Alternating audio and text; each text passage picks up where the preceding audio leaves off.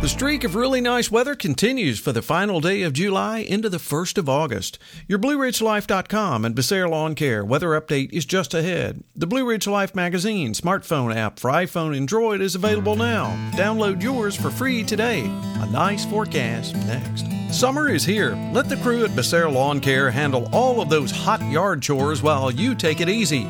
Mowing, weeding, mulching, raking, cleaning out those gutters, chipping, and more.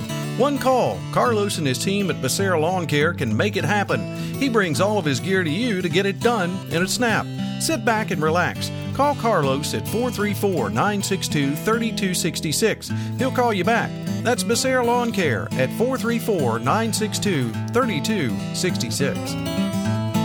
Talk about a turnaround that we had on Sunday versus Saturday. We ended up with some very nice weather. Saturday wasn't a total loss for the weekend. Got better late in the day, but boy, Sunday was a humdinger. I mean, plenty of sunshine, lower and middle 80s for afternoon highs, and the humidity much less, so it made it feel a very, very nice day out there.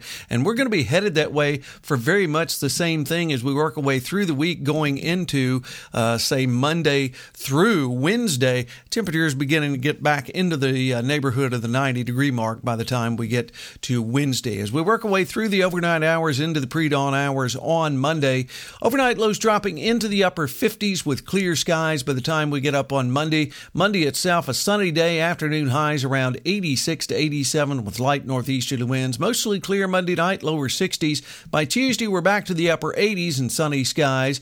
Wednesday, a chance of showers and storms, ever so slight though, mostly sunny and afternoon highs in the middle to upper 80s. Thursday, chance of showers and thunderstorms, highs near 90. Friday, chance of showers and thunderstorms in the upper 80s. By Saturday, chance of showers and storms, mostly cloudy and middle 80s. All the overnight lows there in the mid 60s. And when I talk about these showers and storms in the afternoon, most of those are the garden variety afternoon and early evening storms. Most folks not seeing anything, but widely scattered showers and storms.